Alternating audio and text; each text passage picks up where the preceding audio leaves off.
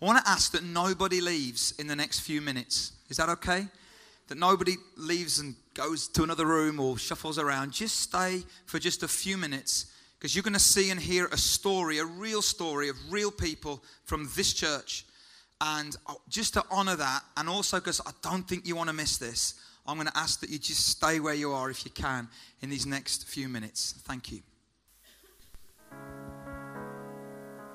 Hi, I'm Dave. I'm married to Liz. We've been married for 25 years now.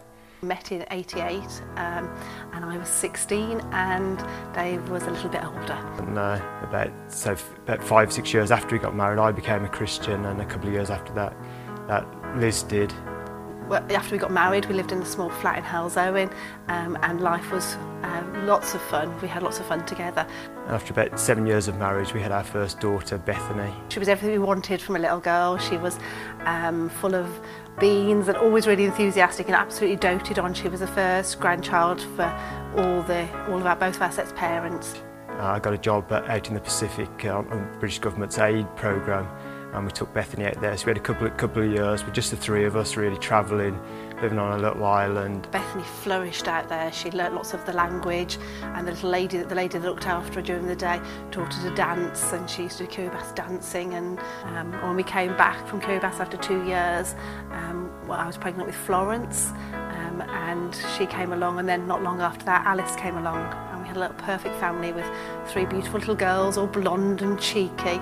And Bethany was very much the big sister. She enjoyed that role of mothering and looking after them. She was a bit of a mother hen and would want to help them get dressed and show them how to play with their Betty Spaghettis properly, and really enjoyed her role as the big sister. And David booked us to go away with his mum and dad and my dad and his girlfriend at the time into a farmhouse in Wales, in Snowdon. We were going to climb Snowdon as a family, say 3 generations, the grandparents, us and the kids. The girls were in the back of the car. I have an image of the 3 of them, all beautiful with their blonde hair and matching dresses, as we're heading off on a sunny day. We got to Snowdon. We had a brilliant farmhouse, really big place. There was lambs in the fields, there was sheepdogs, the girls were playing, everybody was... you look back, life was perfect. It was really, really good. All the family got on well together. My mum took 2 of the girls out, and we took Alice out on our back for a walk, and everybody got on really well. We had a really nice dinner. We played games, and everything was going great. And Bethany previously had a little bit of a cold and a cough, and she was fine on that evening. The 3 girls had a bath together and all went to bed. And then at about midnight she started developing this cough, and because she had a cold previously, I just assumed it was a cough left over from this virus that she'd had. Which we weren't really too concerned about. Alice had previously been ill with various things, and we thought it was okay, but Liz gave her the inhaler.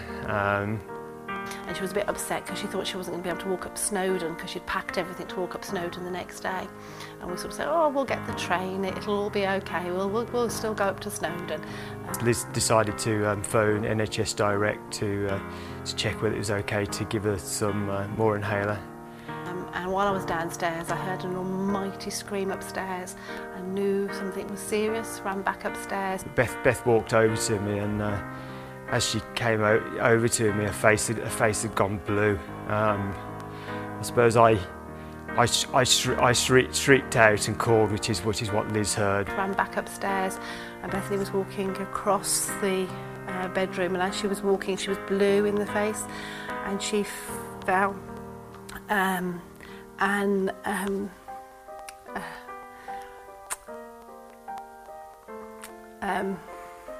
remember frantically running around trying to get the farmer, hammering on his door to get him to phone an ambulance. For a while it seemed to be working. Her colour started to come back. It seemed to be working as we were trying to resuscitate her. Her colour was coming back, but she wasn't. She wasn't coming back. While all that was happening, I was outside looking for the ambulance to come, and just frantically running around, really, I suppose, and praying. And I remember the ambulance coming and trying to really hurry up the ambulance people to get up the stairs. And they came and they worked on her for a bit, and she was already dead. Our world was never the same again.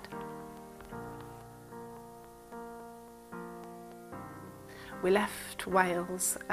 We had to go and sign the death certificate, which was a bit harsh because Bethany was a fabulous drawer and painter and dancer, and she had lots of certificates for all sorts of exciting things, and then to be given a certificate for dying felt really harsh. It was a real sort of finalness to it. And then we came back home, and the church were amazing. I don't think I would be here. I don't think I could have carried on living if people hadn't have come round and supported us like they did.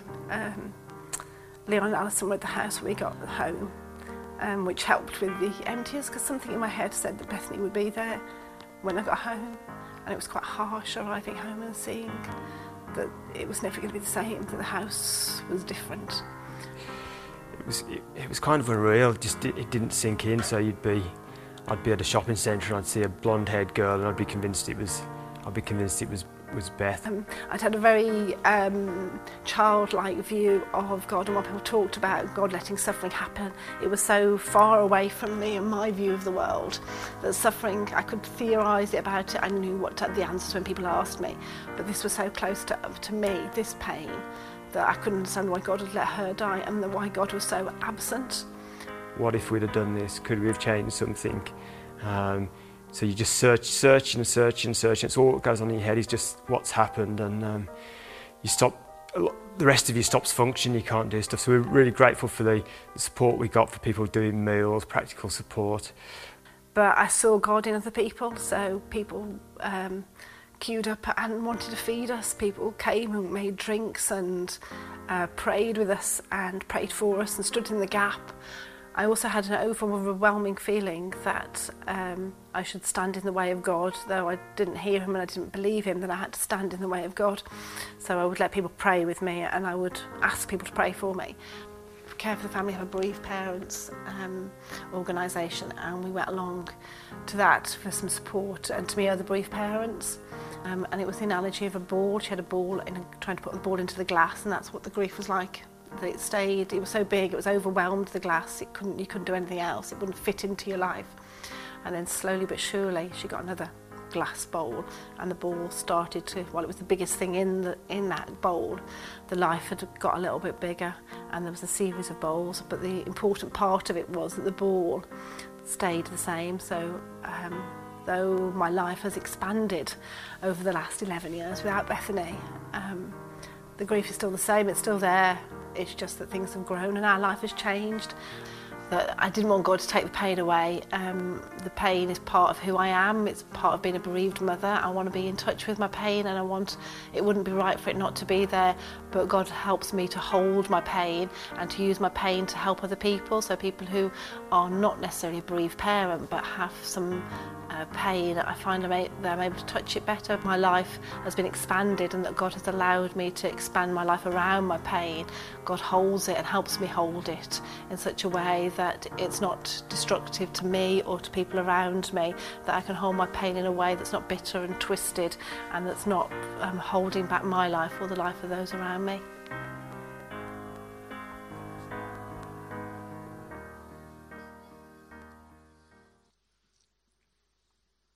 Why is there so much pain in the world?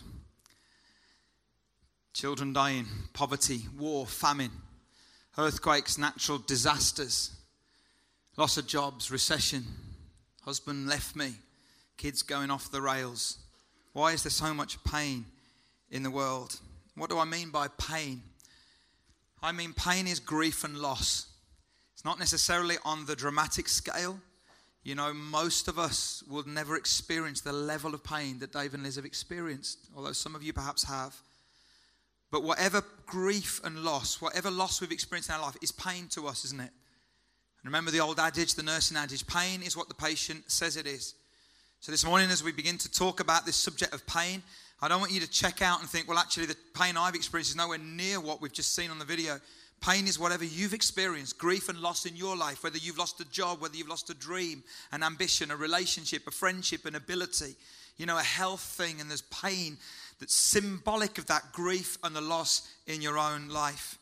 I don't know what's your earliest childhood memory. My earliest childhood memory, vivid one, is when I was a little boy, and I really hope I was only 3 or 4, okay, and not 15 or 16, because this is an embarrassing story if I was actually 15 or 16. But I think I was 3 or 4, and big girls in our street were pushing me around on a trike around the street. And there was a bit where we had to turn a corner like that, and I lost control of the trike, okay, and went straight into a wall and hit my face on a wall, and the blood came out. In my memory, blood was fountaining out of my mouth. It was probably a little drip. But it's so vivid because it was associated with pain. Knocking on the door of my house and my mom coming out in blood, and then in the back of the car and off to the hospital in stitches. There's something about pain which makes it so vivid that it sticks in your memory, and you carry it with you, perhaps for the rest of your life. When it comes to pain and thinking about God, everybody has a problem. So if you're not a Christian today, okay, some of you, and I've heard loads of people say this, to some people, the problem of pain and God is proof that God doesn't exist. Because if God existed, why would he allow all of this bad stuff to happen to people? Why would he allow bad things to happen to good people? And it's amazing that when bad things happen in the world, and we've seen so much on our news and TVs recently, when bad things happen in the world, people who say there is no God start blaming God, don't they? People who say that God doesn't exist, all of a sudden God becomes the answer and the blame for the pain. But actually, they're the ones that say that God doesn't exist. So if God doesn't exist, you can't blame him for the pain, but you've got to blame somebody. But you know, if you are someone who believes in God today, you also, if you're like me, have a problem when it comes to pain and God. We believe that God is real. We believe that God exists. But how do we explain the pain that we experience, or how do we explain the pain that we see in others or in the world around us? See, the problem is this, that if God exists, he's either bad by allowing it to happen, or he's weak by not stopping it. So most of us have a problem when it comes to pain. Today I'm not going to look at the big philosophical issues, okay? How can God allow suffering in the world? Free will and choice, fallen planet, all of that. I'm not going to look at all of the big academic philosophical questions. I could speak for hours on that, but I'm not going to do that. I'm going to make it really, really personal today. Just as you've heard a really personal story, I'm going to make it personal as well. And there are 3 questions that we all have when it comes to the problem of pain and God. And these are the questions. God, are you there? Do you care? And can you do anything about this pain I'm experiencing? God, are you there? Do you care? And can you do anything about this pain I'm experiencing? What did Jesus have to say to encourage us in John 16? Don't bother turning to it. It'll come up on the screen. Verse 33, Jesus said this, I've told you these things so that in me you may have peace. In this world you will have trouble, including pain. But take heart, I have overcome the world. What Jesus said, make it really crystal clear to everybody, is this. You are going to get pain in your life. In the words of a band which is so old, some of you won't even have a clue what this band is. REM, everyone hurts. Sometimes. Jesus says everybody hurts sometimes. Everybody's going to get pain. But take heart, I am greater than. I'm greater than that pain. That pain. You're greater than this pain that I'm feeling. You're greater than the pain that Dave and Liz experienced. Jesus is greater than that pain. So how do we know that God is there? How do we know that he cares? How do we know that he can do something about our pain? I want to look at an instance in the life of Jesus. And if you've got a Bible and you want to turn to it, you can. If you haven't, don't worry. The words will come up here in a moment. It's from Mark's Gospel, chapter 14. So in the New Testament, it goes Matthew, Mark. So that's where we are, Mark 14. But a little bit of backstory while you're finding that. What we're about to read is the bit where Jesus experiences incredible pain as he prays to his Father, to God the Father, about the pain that he's in. And the backstory is this, that for 3 years he's been walking around Israel and Judea and Palestine, Galilee, and he's been teaching and preaching, and he's been doing miracles, and loads of people have been following him. He's been really popular. But in this last season of this 3-year period, he's not quite so popular. He's kind of pushed a few buttons with the religious people and the people that were in control and have all the power. And all of a sudden the crowd are turning against him, and he's about to go through incredible pain. Some of his closest friends are about to betray him, deny him, run away from him. He's going to go through not only that pain, but he's going to go through incredible physical pain. Ultimately, he's going to die a horrific death on the cross. He's going to be crucified.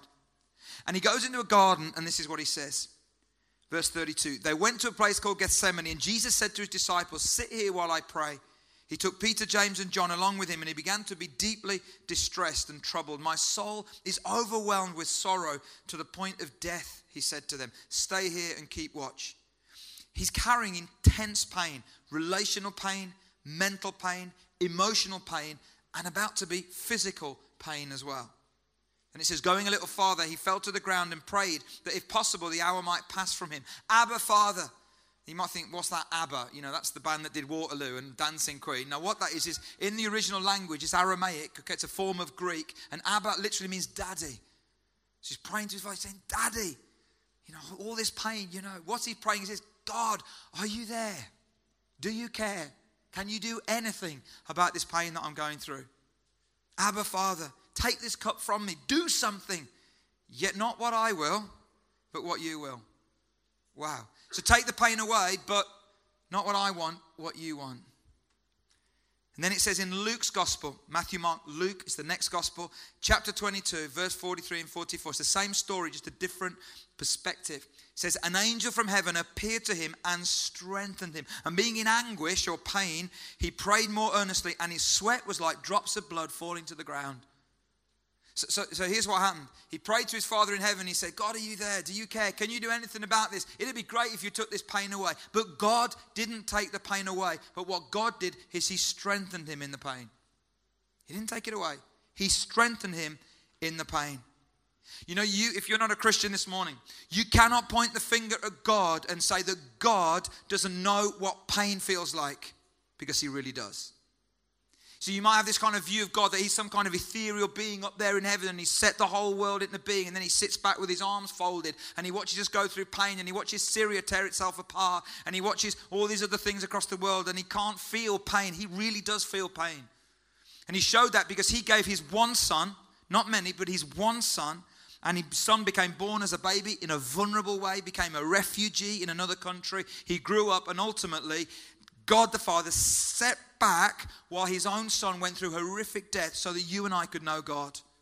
So don't tell me that God doesn't know what pain feels like, because he really does. And this God knows what pain feels like. But what about you and what about me? We still have these questions. They won't go away. God, are you there? God, do you care? Can you do anything about this pain? And Jesus shows us what God is like. Jesus said, you know, if you've seen me, you've seen the Father. See, God the Father said, you know, these guys, these human beings, they're not understanding who I am, okay? Because it's hard to understand God. So I'll show them someone that will live like them, but will be just like me. And if they've seen me, if they've seen him, they've seen me. So Jesus lived. And Jesus said, if you've seen me, you've seen the Father. So what was Jesus like? Well, when his best friend, one of his friends, Lazarus, died, the Bible says that Jesus turned up and he wept. He just wept at the pain. It says that, you know, when he saw crowds of people that were lost like sheep without a shepherd, he had compassion on them. When he saw women who were downtrodden and persecuted through prejudice and oppression, he lifted them up and gave them value and dignity. When he saw lepers who were considered unclean, not only did he heal them physically, but he touched them as well. He didn't have to do that. But he did that because he feels our pain. And there's an incredible verse in the Bible, in the book of Psalms, Psalm 34, verse 18 from the Message, which is a new translation. It says this: if your heart is broken, you'll find God right there. If you're kicked in the gut, he'll help you catch your breath. Isn't that a brilliant verse? And I want to say this morning, you know, we had an amazing time at our first service. So many people touched through the story of Dave and Liz and through this. And it may be this morning, you know, that you've been kicked in the gut as well. And you've got pain in your life. God will help you catch your breath, because he's greater than. He is greater than our pain. So what do I do with the pain in my life? How do I experience a God who is greater than? How do I experience a God who helps us catch our breath? Well, before we look at how we do that, why don't we also ask another question? How do we help others who are kicked in the gut? How do we help other people who are also carrying pain right now? Well, let me give you a few ideas. Number one, don't avoid them. That's what we often do. I hear so many times people say, you know, I was carrying all this pain and people knew about it, but they didn't say anything. They just avoided me. And we do that because we don't want to make it worse. We don't want to make ourselves look stupid. And we don't want to say something that we'll regret later. We do all these things. We're all human. I understand that. But it's the wrong thing to do. Don't avoid them. You know, Tony Campolo is a hero of mine. He's an author and a Christian speaker, great thinker. And he tells a story that he was going to a funeral of a friend of his, and he was a little bit late. And he arrived in America. They have these funeral parlors sometimes. And he went into this funeral parlor, and there was the body in the casket. Then they were about to go to the cemetery. And as he went in, he realized he was at the wrong funeral. There was an elderly man who died there, and there was only one mourner, the wife, the widow. And he realized it was the wrong funeral. It wasn't his friend at all. But you know what he did? He stayed. He stayed there, and he said to his wife, I was a really good friend of your husband's. And so much so that there was nobody else there. So she said, come with me in the car. So he came with her in the car and went to the cemetery and helped her bury her husband. Afterwards, he said to her, I have to make a confession. I didn't know your husband at all. She said, I know you didn't. But you will never, ever know what it meant to me that you came and you stood by my side while I buried my husband. And there's so many people in your world, in your workplace, in your family, in this church, in our community who are in pain. And they need people who won't avoid them but would just stand with them. And you think to yourself, I'll say something wrong. You can't, if people have really experienced pain, very often will you say something that will make them feel any worse than they already do. Trust me. But actually, by just being there, don't have to say anything. Just don't avoid them. Don't look at them in case they get upset. They're already upset. Don't avoid them. Secondly, don't try and outdo them. This is what sometimes we do. You know, and they talk to you about their pain, then we say, oh, you think you've got pain? You should listen to what I've been through. And we try and say, like, mine's pain's bigger than your pain type of thing. You know, don't do that. Don't try and outdo them. Just listen. And thirdly, don't be trite. Don't try and ease your own awkwardness by saying trite, easy things. Never mind, chin up. You know, if you're British, it's like stiff upper lip and all that. Like, or never, you know, never mind, don't worry. Or, you know, it'll get better, or all this stuff. And sometimes as Christians, we even use the Bible like that. And we say to other people, and we quote Bible verses at them to try and put a sticking plaster on them. And often it's to ease our own awkwardness because we just can't stay in the pain with them long enough. And we say things like, and we've sung it this morning, and I want to explain it after I say it. But we say things like, don't worry, all things work together for good. That's what the Bible says. And I understand that, but don't use that when someone's going through pain. Because it's the wrong time to use that verse. What that verse means is this, that at some point in the future, you're going to look back and you're going to see how God took bad things that happened, He didn't cause, He took bad things that happened, and somehow He kind of used them in a way to bring something good out of what was bad. And you will only get that in the future when you look back. So please, if people are going through pain, don't lay that one on them. Don't worry, all things work together for good. That's not helpful. Not helpful. So don't outdo them. Don't avoid them, and don't try and ease your own awkwardness. So what do you do if you're carrying pain? And I've never used this phrase before, but this phrase has come to me as I've been preparing for this. What does good grieving look like? And you might say, well, nobody's died. Well, you don't just grieve people who've died. You grieve all kinds of loss, don't you? You might have lost a job. You might have lost a friendship, a relationship. Your husband may have left. Your wife may have left you. You may have lost something in terms of one of your kids, that they've gone off the rails, or they've not quite done what you wanted them to do. Perhaps your health is deteriorating. You've lost some health. Perhaps you're just getting older. You've lost some ability that you used to have. There's some grief. There's some loss. What does good grieving look like? A guy called Eugene Peterson said this: pain isn't the worst thing. Being hated isn't the worst thing. Being separated from the one you love isn't the worst thing. Death isn't the worst thing. The worst thing is failing to deal with reality and becoming disconnected from what is actual. And he goes on to say this: what I do with my grief affects the way you handle your grief. Together we form a community that deals with death and other loss in the context of God's sovereignty and expressed finally in resurrection. Isn't that awesome? Good grieving is really, really important. So what do? You're carrying pain. What do you do with it? Firstly, don't pull out of life. Don't pull out of life. You know, one of the things that Dave and Liz said on the video, didn't they, is that they were so grateful for the church and for people and they didn't pull out of life. They didn't pull out of community. They didn't stop coming to church. And it always amazes me that Christian people often do this, that when they're going through difficulty, the first thing they think to do is not come to church. It's the wrong thing to do. You're pulling yourself out of community. You're pulling yourself out of that opportunity for God to really meet you in that way. And people say things like, oh yeah, but if I come, I'm going to cry. So cry. It's not the worst thing in the world. So cry. But I might not be able to sing the songs. So don't sing the songs. Just be yourself. but don't pull out of life. One of the things that I love about what Liz said was that she just had that overwhelming feeling that she's just got to stand in the way of God. And I remember now, as if it was yesterday, just watching them stand over there in the weeks and the months after Beth died. And we just learned that song, which was a new song at the time that Matt Redman wrote, blessed be the name of the Lord.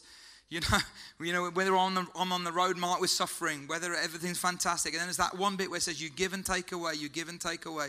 My heart will choose to say. And they couldn't sing it. But they stood in the way of God. They let others pray for them. It's good grieving. It's good grieving. Does it mean they didn't have any angry things to say to God? You bet. You bet. But that's good grieving too, isn't it? Because good grieving is when you don't say to God what you think you ought to say, but when you say to God what you really want to say. Not what you think, someone's going to think I'm a bad Christian. No, someone's going to think you're human. And you're being real. And when you're real and honest with pain, God can do some amazing things in you. But when you hold on to it and you say what you ought to say and you pull out a community and you don't stand in the way of God, you're in bigger trouble than you realized. So don't pull out of life. Secondly, don't transfer the pain. Pain goes somewhere. Pain will leak out. If you don't handle it well, if you don't grieve well, pain will leak out. Somebody once said, hurt people. And often it expresses itself in anger. Sometimes I know people who are working their way through pain. They've got pain, they're not dealing with it properly, and they're just working hard. Or it can leak out in other ways. They get addicted to stuff, or they get into stuff that's destructive because they're not handling their pain well at all. If you don't let God transform your pain, you will transfer your pain. That's what will happen. I realize some of these stories that I'm sharing with you this morning are quite heavy and serious, and not every pain is like that, but it feels like that to all of us that experience it. One of the great stories that always inspires me, I suppose because I'm a musician as well, is the story of Horatio Spafford, and some of you will know who that was. Horatio Spafford lived in the 19th century, was an American, was a hymn writer and a businessman as well. And he lived in Chicago, and that fire of Chicago wiped out one of his investments, a property, burnt it down, and then his son died. So him and his wife Anna and their 4 daughters said, we're going to go to Europe. We're going to take a holiday to try and get over what's happened. But just before they were about to set sail on the ship, Horatio Spafford had a business deal that he couldn't get out of. And he said to Anna and their 4 daughters, why don't you head out and I'll join you later. Now in those days, that was weeks later on the ship. And so off they went. And as they set sail, they weren't very far into the journey when their ship collided with another ship. And 226 people were killed, including all 4 of their daughters. The wife survived.